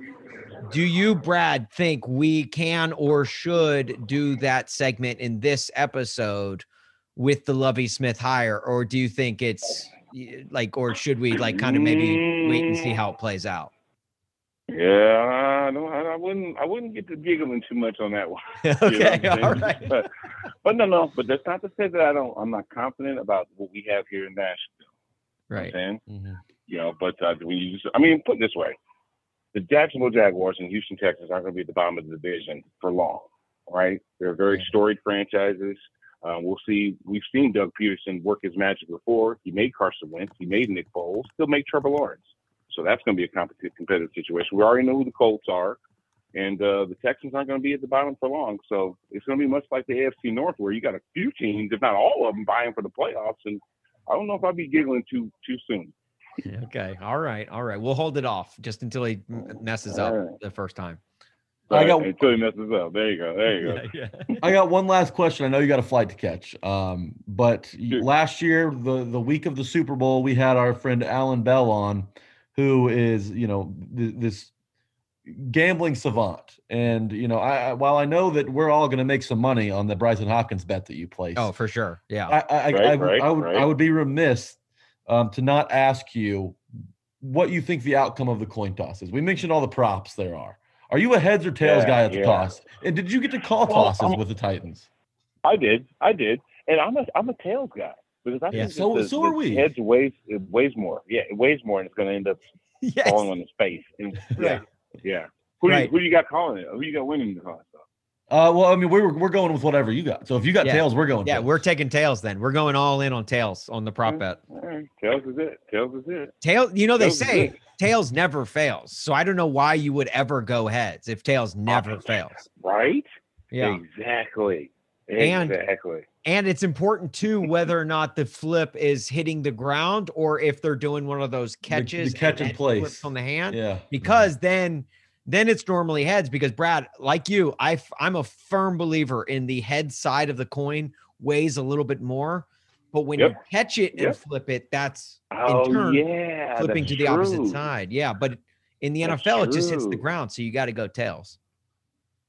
So aren't they supposed to let it hit the ground though? Yeah. No, they do in the NFL. I'm just saying, like, if you do like a coin flip amongst your friends, then you got to go. Yeah, I know. Yeah. Well, then we won't have a problem with that one because you're right. They're not supposed to touch that thing. Yeah, we're coin flip experts. We are. Yeah, no more Jerome Bettis moments. Yeah. Right. Wait a minute. We're not experts in much of anything around these parts, but coin flips, that's one thing you will get right up our alley. There's a lot of disappointed Titans fans that listen to this podcast and be like, man, I thought they'd be experts on the Titans, but no, we're solely experts when it comes to coin flips, and that's it. And there you go. We should good at something. Well, we're okay at it. We lost last year, so hopefully we get back on track. We did lose last year. Yeah, with that said. Brad Hopkins, dude, you were the man. Thank you so much for hanging out with us during your layover. I know layovers are never fun, and they're probably even less fun when you have to do a podcast interview. So we appreciate it greatly. You're the man. We hope all your luggage arrives at its final destination, and we hope you enjoy the Super Bowl. And we hope, we don't hope. We will be exciting and going. We will be losing our absolute minds when Bryson scores that touchdown in the Super Bowl. You and me both. And you guys, thanks for helping pass the time in O'Hare. You guys have a good week. There are no flags on the field. It's a miracle. Tennessee has pulled a miracle. Love us some Brad Hopkins. Thank you to him for joining us. And Jack, this technically wasn't on our rundown of things to talk about, but I feel like we kind of have to. It's our due diligence to not to. But should we talk about San Diego Padres' new right fielder, AJ Brown? He's been flirting on social media, hasn't he? Dude, he posted that video today of him in the batting cages. Swing looks very good. Nice swing, dude. I can see, like, he was gonna play at Ole Miss had he not have signed out of high school with the Padres. Yeah. But because he signed with the Padres out of high school, he legally just couldn't play college baseball. But my goodness, dude. I know, like, Titans fans are getting real hot and bothered. Not all Titans fans, but a good chunk are getting their panties in a wad about all of this. Like, don't you think you need to focus on getting healthy and staying healthy? Or don't you think you need to focus on playing, winning football games before you start jumping to other sports? Like, first of all, if you're one of those people, you are part of the problem. You suck. God, Titans fans are just so irritable at this time, and I get it. We're sad. Right. We should be there. I know we want a damn Super Bowl. I get it. We all do. Okay, but like AJ Brown winning, like, and look, he's not him flirting or like throwing out tweets about baseball. It's getting him hella engagement right now. So keep doing that. Keep tweeting as much you want about baseball. Go to the batting cages. I don't care. I want AJ Brown to be happy, and I think he would be great at baseball if he did. And one, I think it would be awesome. Two, I think it would be only be beneficial for the overall Titans brand. If you have like a Deion Sanders on your team, because Lord knows how much the media loves a dual sport athlete. And he's got the Deion Sanders personality, kind of not as cocky, but he's very fun. And he was taking BP. Shout out at Hillwood, by the way, taking BP at Hillwood High. There you go. So anybody that went to Hillwood, there you go. Nothing's going to come of it, but I just think it's fun. So just have some fun. It's just another thing for Titans fans to get pissed about. Have a sense of humor about it. Like let the dude have, like, it's his off season. He's earned the right to have some fun at a batting cage. Lovie Smith and Doug Peterson are brand new to the division. Jack, I was gonna maybe do a laughing at the Texans segment this week until talking to Brad Hopkins. I mean, if they would have hired Josh McCown, it would have been perfect. Yeah, that would have been really funny. How funny was that, by the way, that they were so set on Josh McCown, who has no coaching experience?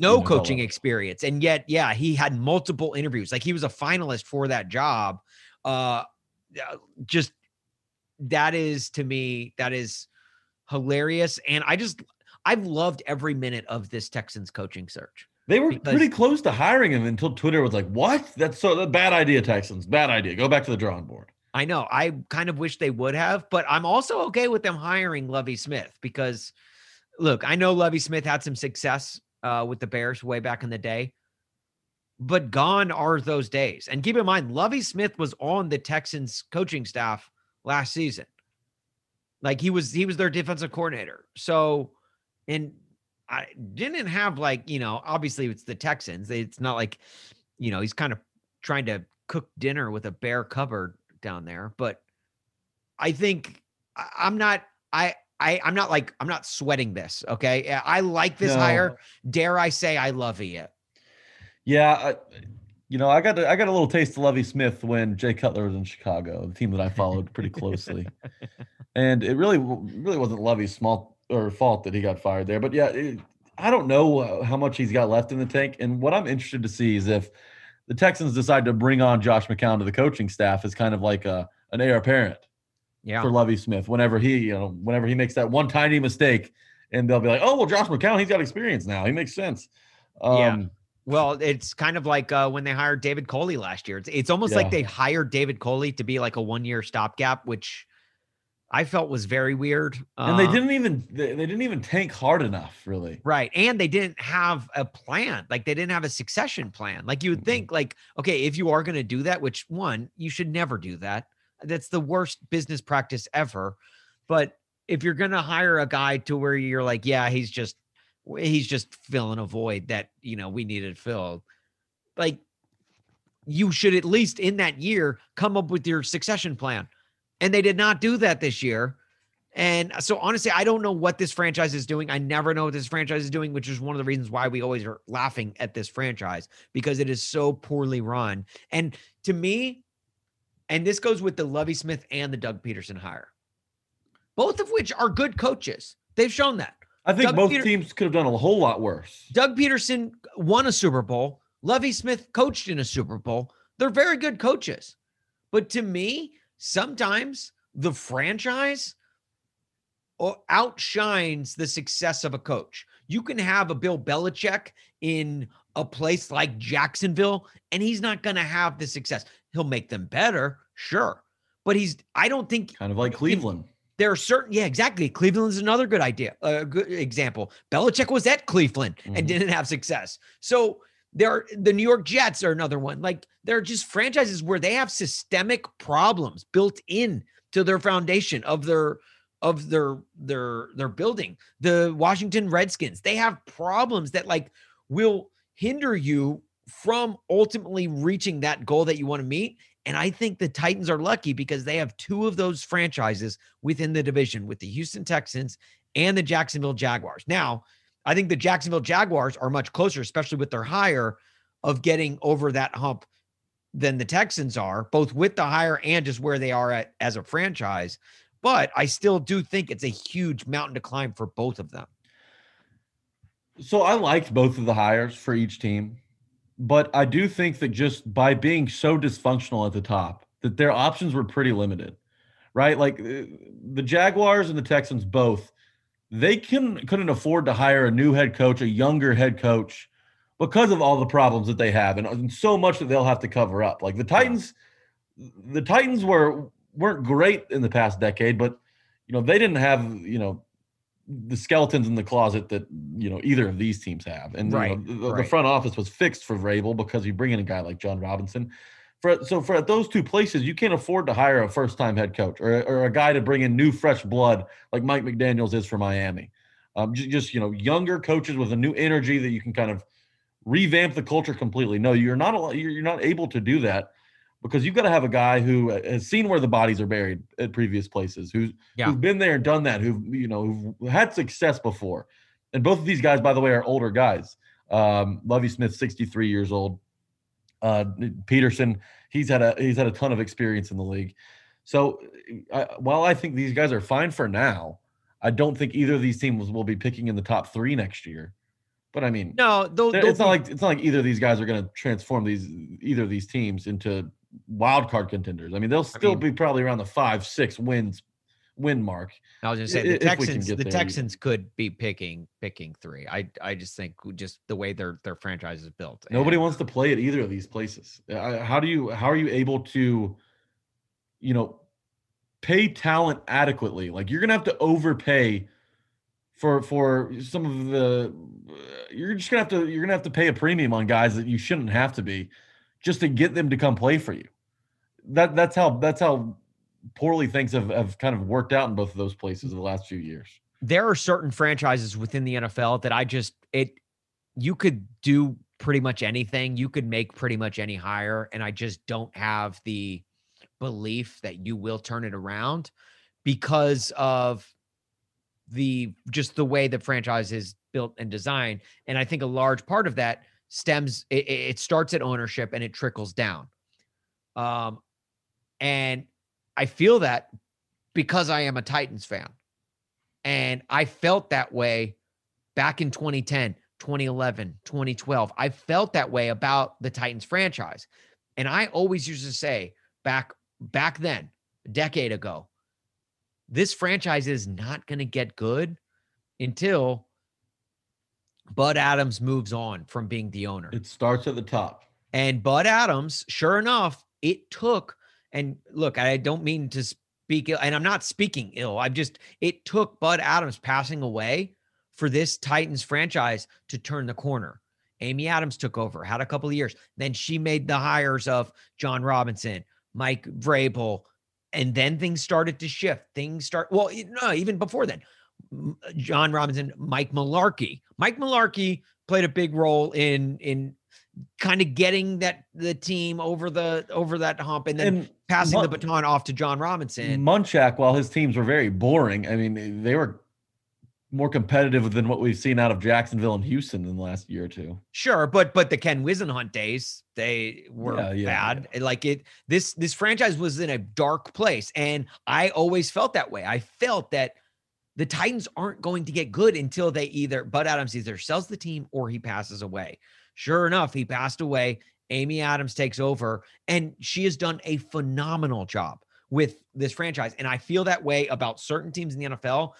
And Jacksonville and the Texans are two of those franchises. I think, again, Jacksonville, I think, is closer to getting over that hump than the Texans are. The Texans are in a dark place right now. And we know because we have been there. We were there a decade ago.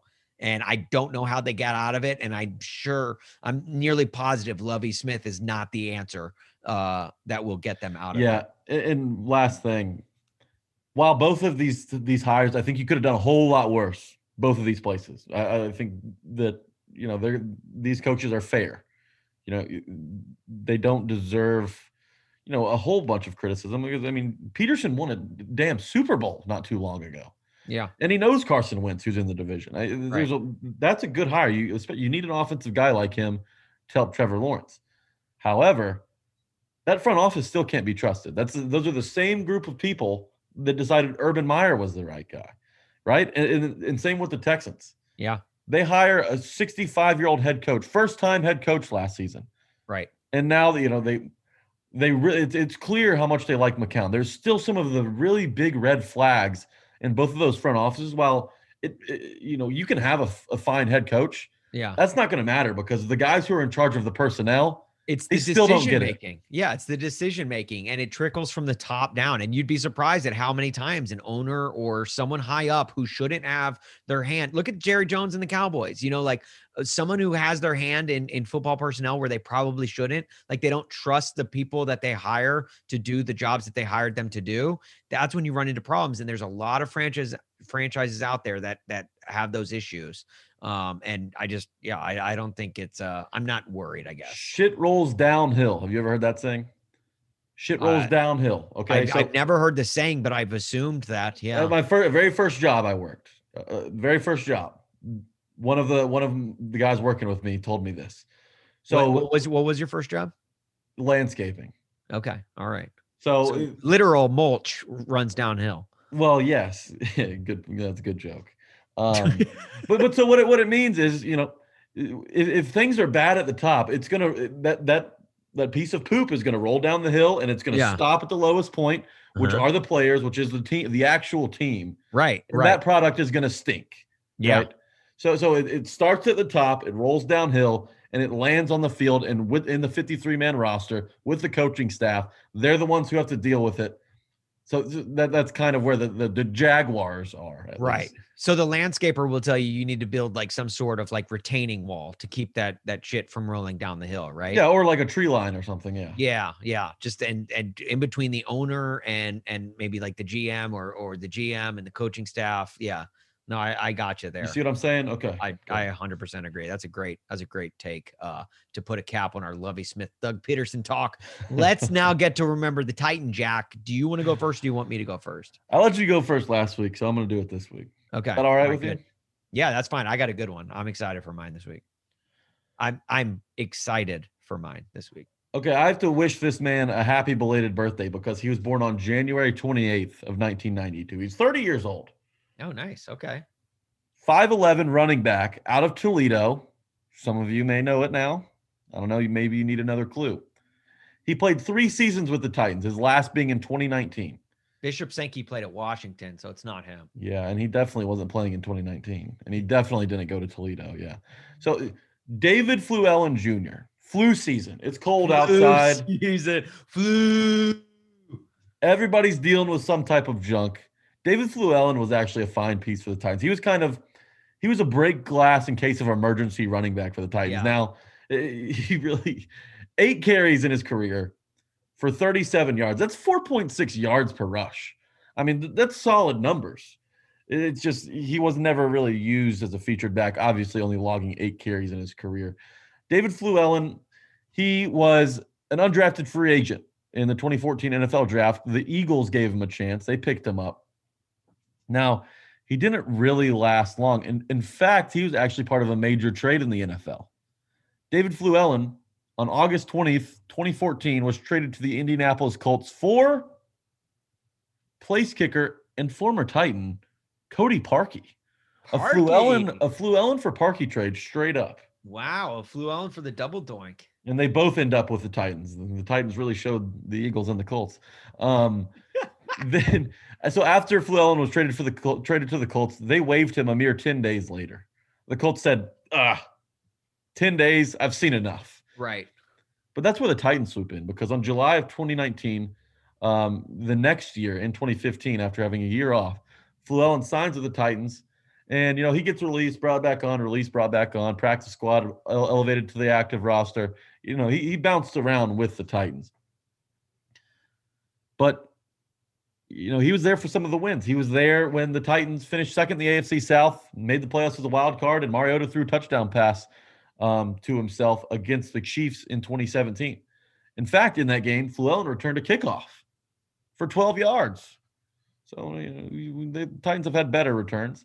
But then it was in 2018 where Fluellen made his first rush of the season, good for 2 yards in Week 7 against the Los Angeles Chargers. I believe that game was actually in London, where the Titans lost 20-19. 3 rushes against the Patriots. I was there. That was tough. So you remember Flu Allen? They shouldn't have gone for 2. That was one of those Vrabel bonehead coaching decisions. Yeah, but at the same time, you like the aggressiveness there. Yeah, but they had all the momentum in the second half. I just play the game out and you would have won. Yeah, I mean, you could be right. The hindsight is 2020. Either way. And then so, Flu Allen's time. No, hindsight Titans, was technically 2019. They lost. Yeah, true. Anyways, after a knee injury and a series of other knee injuries, Flu Allen was placed on IR with the Titans in 2019. He has yet to crack it back in the NFL since then. But I feel like Titans fans, he was a beloved member of the Tennessee Titans. And I'm going to compare him to Ahmad Hall. Maybe not. Maybe that's not the right comparison because Ahmad Hall played, he was a fullback, was used much more than Flu Allen. But it's always kind of like the third string running back with this team that gets a ton of love. Yeah. Like Hilliard did this year. Hilliard produced, though. Yeah. So it's always the Titans always have this running back kind of waiting in the shadows that Titans fans always have so much hope for. And, right. And he probably has a big preseason where he makes a bunch of noise in the preseason. Like, we'll give him a shot. This guy's not working. Let's see what he can do. Yeah. Like Flu the Allen Jeremy was that guy. McNichols. Exactly. Jeremy McNichols, great example. Yeah. No, I'm so on board. Titans fans, oh man, we talk about adjusting your pants. You have to adjust your pants whenever Titans hear RB3. And Titans fans are gonna fall into the same trap this year. Darrington Evans, he's been hurt a lot. McNichols was released. Yeah. Foreman's probably gonna find a place where he can compete for a starting job. We're gonna have a new guy this year. I can't wait to embrace him. Yeah. They Titans did not administer many flu shots that season. Am I right? Yeah. Only 8 flu shots. Yeah, that's tough. My Remember the Titan, I am going with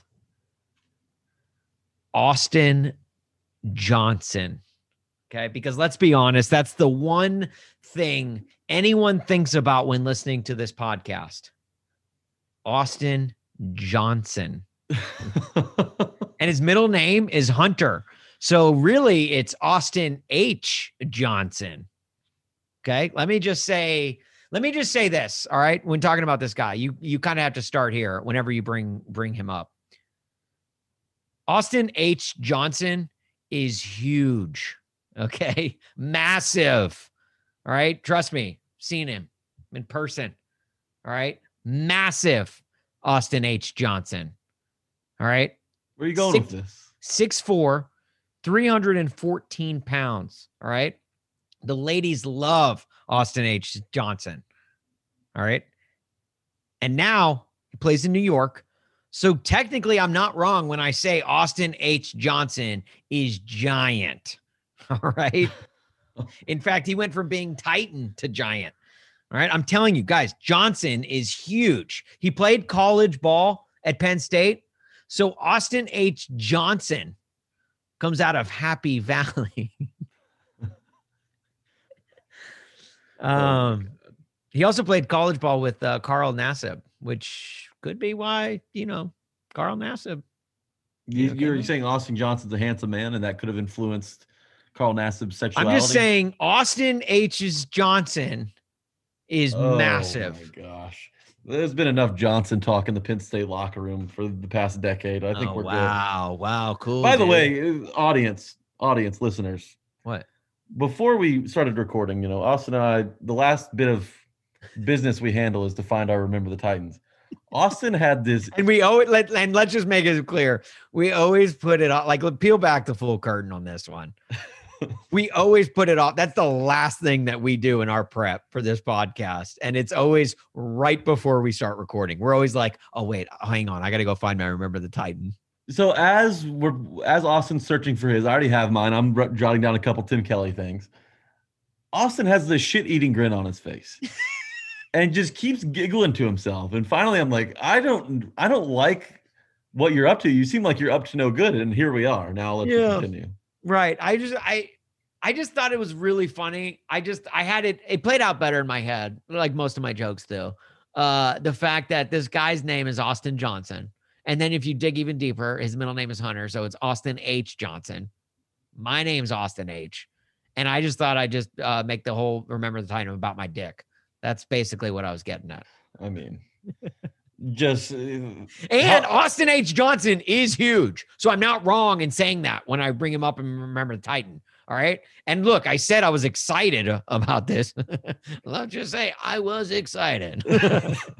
This reminds me back to earlier in the podcast where we talked about, could you imagine if Austin Huff was the Titans play caller? Same age as Tim Kelly. Yeah. I mean, and he's making dick jokes in the locker room that no one can stand. You know how Urban Meyer was ousted as like the Jaguars head coach for like grinding up on that girl at a bar?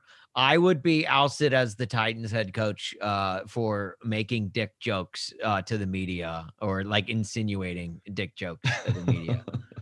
People would be like, are you kidding me with this? Like, this is the most unprofessional human being on planet Earth. Just full-scale investigations launched every offseason with Austin Huff in the building. Yeah. And it'd be over like trivial, dumb stuff too. Wouldn't it be like, look, I could not get a hot college co-ed to even grind up on me at a bar. So kudos to Urban there. But yeah, it would be over something stupid where like I put my foot in my mouth, or like I tried to make a joke and it just fell extremely flat. Like, yeah, that would be exactly where I would and it would have nothing to do with my play calling. My play calling could be like, I could be Belichickian with my play calling, but it would be something dumb along those lines. And that would be fired within 1 year. So or HR, excuse me. HR would have a hell of a year. Oh my gosh. They'd be working overtime. David Coley, Urban Meyer, Austin Huff. They would be in that order of shortest coaching tenures. All right, Jack. And shortest coaches. All right, dude. Look, I'm kidding. David Coley was actually kind of tall, I think. At least Austin H.'s Johnson is huge. All right, let's get out of here. But before we do, hey, listen, if you listen to this podcast and you enjoy all of our poor attempts at talking about our junk, then you should rate, review, and subscribe this podcast. Leave us 5 stars, but in the comment that it's 4.5 stars for those tighten up idiots and 0.5 stars for Buck, because we want to know just exactly where those stars are distributed. We are a bunch of idiots and we don't take ourselves too seriously. And we appreciate it that you guys don't take us too seriously, even though some of you guys continue to do so. And that's really just on you at this point, because we're 101 episodes deep and we have not gotten any better at this. But we have a lot of fun every single week, and we appreciate those of you who have fun with us. So Jack, make sure you follow us on Twitter at Tighten Up Pod. Follow follow us on Instagram at Tighten Up Podcast.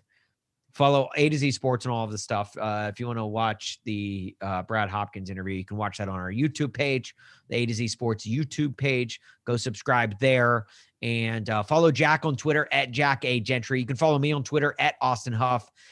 Jack, is there anything that you have got for the road ahead? Oh, tweet at Jared Stillman. We got to get his dad's Super Bowl prediction for this week. Yes, we would be remiss if we did not get Jared Stillman's dad's prediction on this incredible Super Bowl matchup that we have coming up. So tweet at Jared Stillman and just ask him for his dad's prediction. Then you can screenshot it and then tweet it to us. You don't even have to, if you at Tighten Up Pod in the tweet, I don't think he's going to respond. But if you just ask him, like, I think he could respond. Covertly? I think that could actually help him respond. Really? You think so? I don't think he will. I think he kind of knows. Well, then we'll respond, and then everyone else will respond after us. I think he's onto us, like kind of making a mockery of his father's football predictions. But I mean, for good reason. So yeah, guys, just at Jared Stillman, get his dad's prediction and then screenshot it and tweet it to at Tighten Up Pod. So before we hit the road, I want to talk about something. And if you follow me on Twitter at Jack A Gentry or the podcast at Tighten Up Pod, you may know what I'm referring to. Oh no. This past week in Tighten Up podcast history was monumental. Why? Oh yes. Because we were deemed an award-winning podcast. Some of you may remember back to an episode a couple months ago. The So Bros Network, a network that we now like. We beefed with them originally. We did beef with them hard. However, they're now in our good graces. Why? Why, you ask? You guys? Yeah, were why? Yeah, Jack. You guys were so hard on the So Bros Network after releasing their nominations for Best Podcast and Spirit Award and Best Bar and even categories that we didn't qualify for, but we still wanted some representation. Yeah, Jack? I thought you guys hated the So Bros Network. Why are you suddenly turning? Well, let me show you. We've been given an award. Boom! That's an award. That's a real award. Wait, I'd like how you said, let me show you. It's a podcast. Yeah. Like, well, I'm building up the theatrics of this. oh, okay. All right. Unless we clip this for socials, then in which case, hi.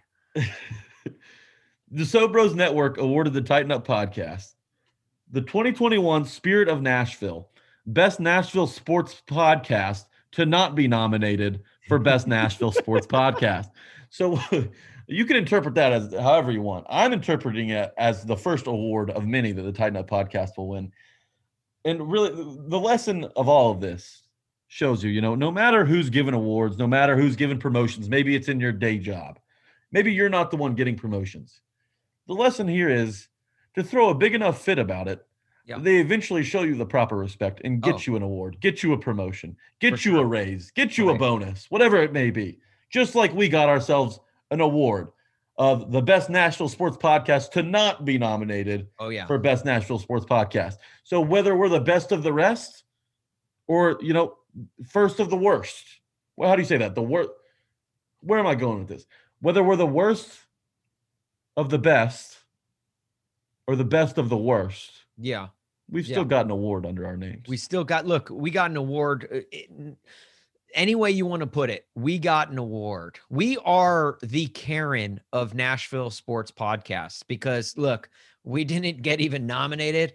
We raised hell, and sure enough, we got our way. Okay. We look, if our Olive Garden soup, salad, and breadsticks come out cold, we're going to raise hell. And we're going to raise hell and we're going to get our meal comped, bitch. Okay. And we did.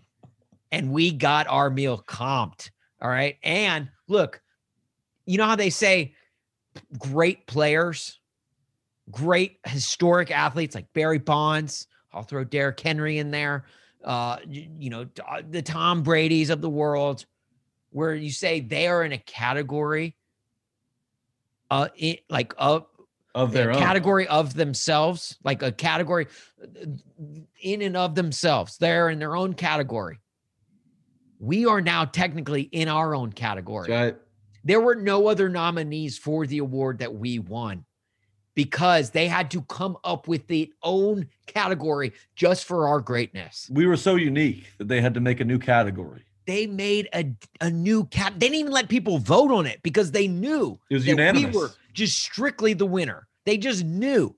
So shout out to the Sode Bros Network. One, for a couple of reasons. That's really funny what they did. They actually sent us hilarious. They sent us a plaque, and that is kudos to them. Like when you do something funny, we will give you your props, and that was hella funny. Yeah, and not only did we make a big stink of it on the podcast, we took it to Twitter as well. We rallied the troops, and we got what we wanted. And then, not exactly what we wanted, but we got an award. When they announced the winners, they announced us. They announced us as winning that award, and we didn't think anything of it. We're like, oh, that's funny. Okay, thanks for the props. But then when they actually sent the award, it was like, okay, damn. All right. Credit to the Sode Bros Network.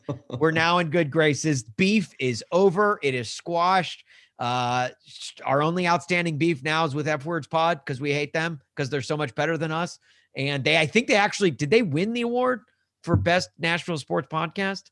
If they did, we're going to have to bring them on and have a full-on battle with them. Yeah, we will. But they did. Look, I know one thing. They've never won the award that we won because no one has. Maybe they never will. And that just goes out to you, the Tuppers, because you guys helped us raise hell that week too. All right. Look, we didn't do this alone. You guys helped us. You tweeted at Sode Bros Network and you were like, because that was our goal. We give you homework every week. That was the homework that week was tweet at Sode Bros Network, make them realize that they made a mistake by not even nominating us. And then sure enough, we got a damn plaque out of the thing. Look, if I could go Katie Heron and Mean Girls and break off a piece of the plaque and toss it out to every single one of you out in the listening audience, I would do that because you deserve it just as much as we do. It just feels good, doesn't it? It feels so good, Jack. I can't tell you. Like I'm hoping my parents will respect me. Maybe they'll start listening to the podcast. Maybe they'll start listening to the podcast now that's award winning. Maybe. I hope so. Okay. All right. Let's get out of here before I start to cry. He is at Jack A. Gentry. Give him a follow. You can follow me at Austin Huff on Twitter. We have so much fun with you guys on the off days when we're not recording this podcast because you guys have helped us build the great Tupper community, and we appreciate it. We have a lot of fun with this podcast, and we hope you have fun listening to it. Enjoy the Super Bowl. Remember, look, if it was easy to be a Titans fan, everyone would do it. Okay.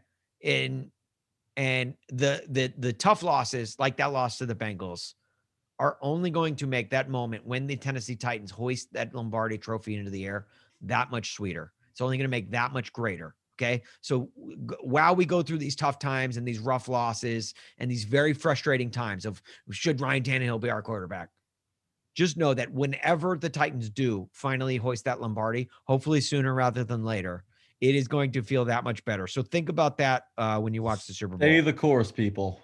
Stay the course. Look, we're Titans fans for a reason. If it was easy to be a Titans fan, literally everyone would do it, but not everyone does it. Only we do. And, and we're loud and we're proud for our boys. Always will be, no matter who throws on the uniform. I don't know why I'm getting so deep thanks for coming to my TED Talk. All right, let's get out of here. All right, that's going to do it for us this week. Until next week, tighten up. They used to be the Oilers a long, long time ago when they played in the Houston Astrodome. They've gone from being spoilers to starting 6-0 since they moved to Tennessee to call it home. They had a Music City miracle to conquer Buffalo. Then they came within a yard of winning in the Super Bowl. They've had the same head coach leading all the way. That's one of many reasons that I'm loving how they play. They're the Tennessee Titans. They're the Tennessee Titans. They'll keep on fighting all the way. They're the Tennessee Titans. They're the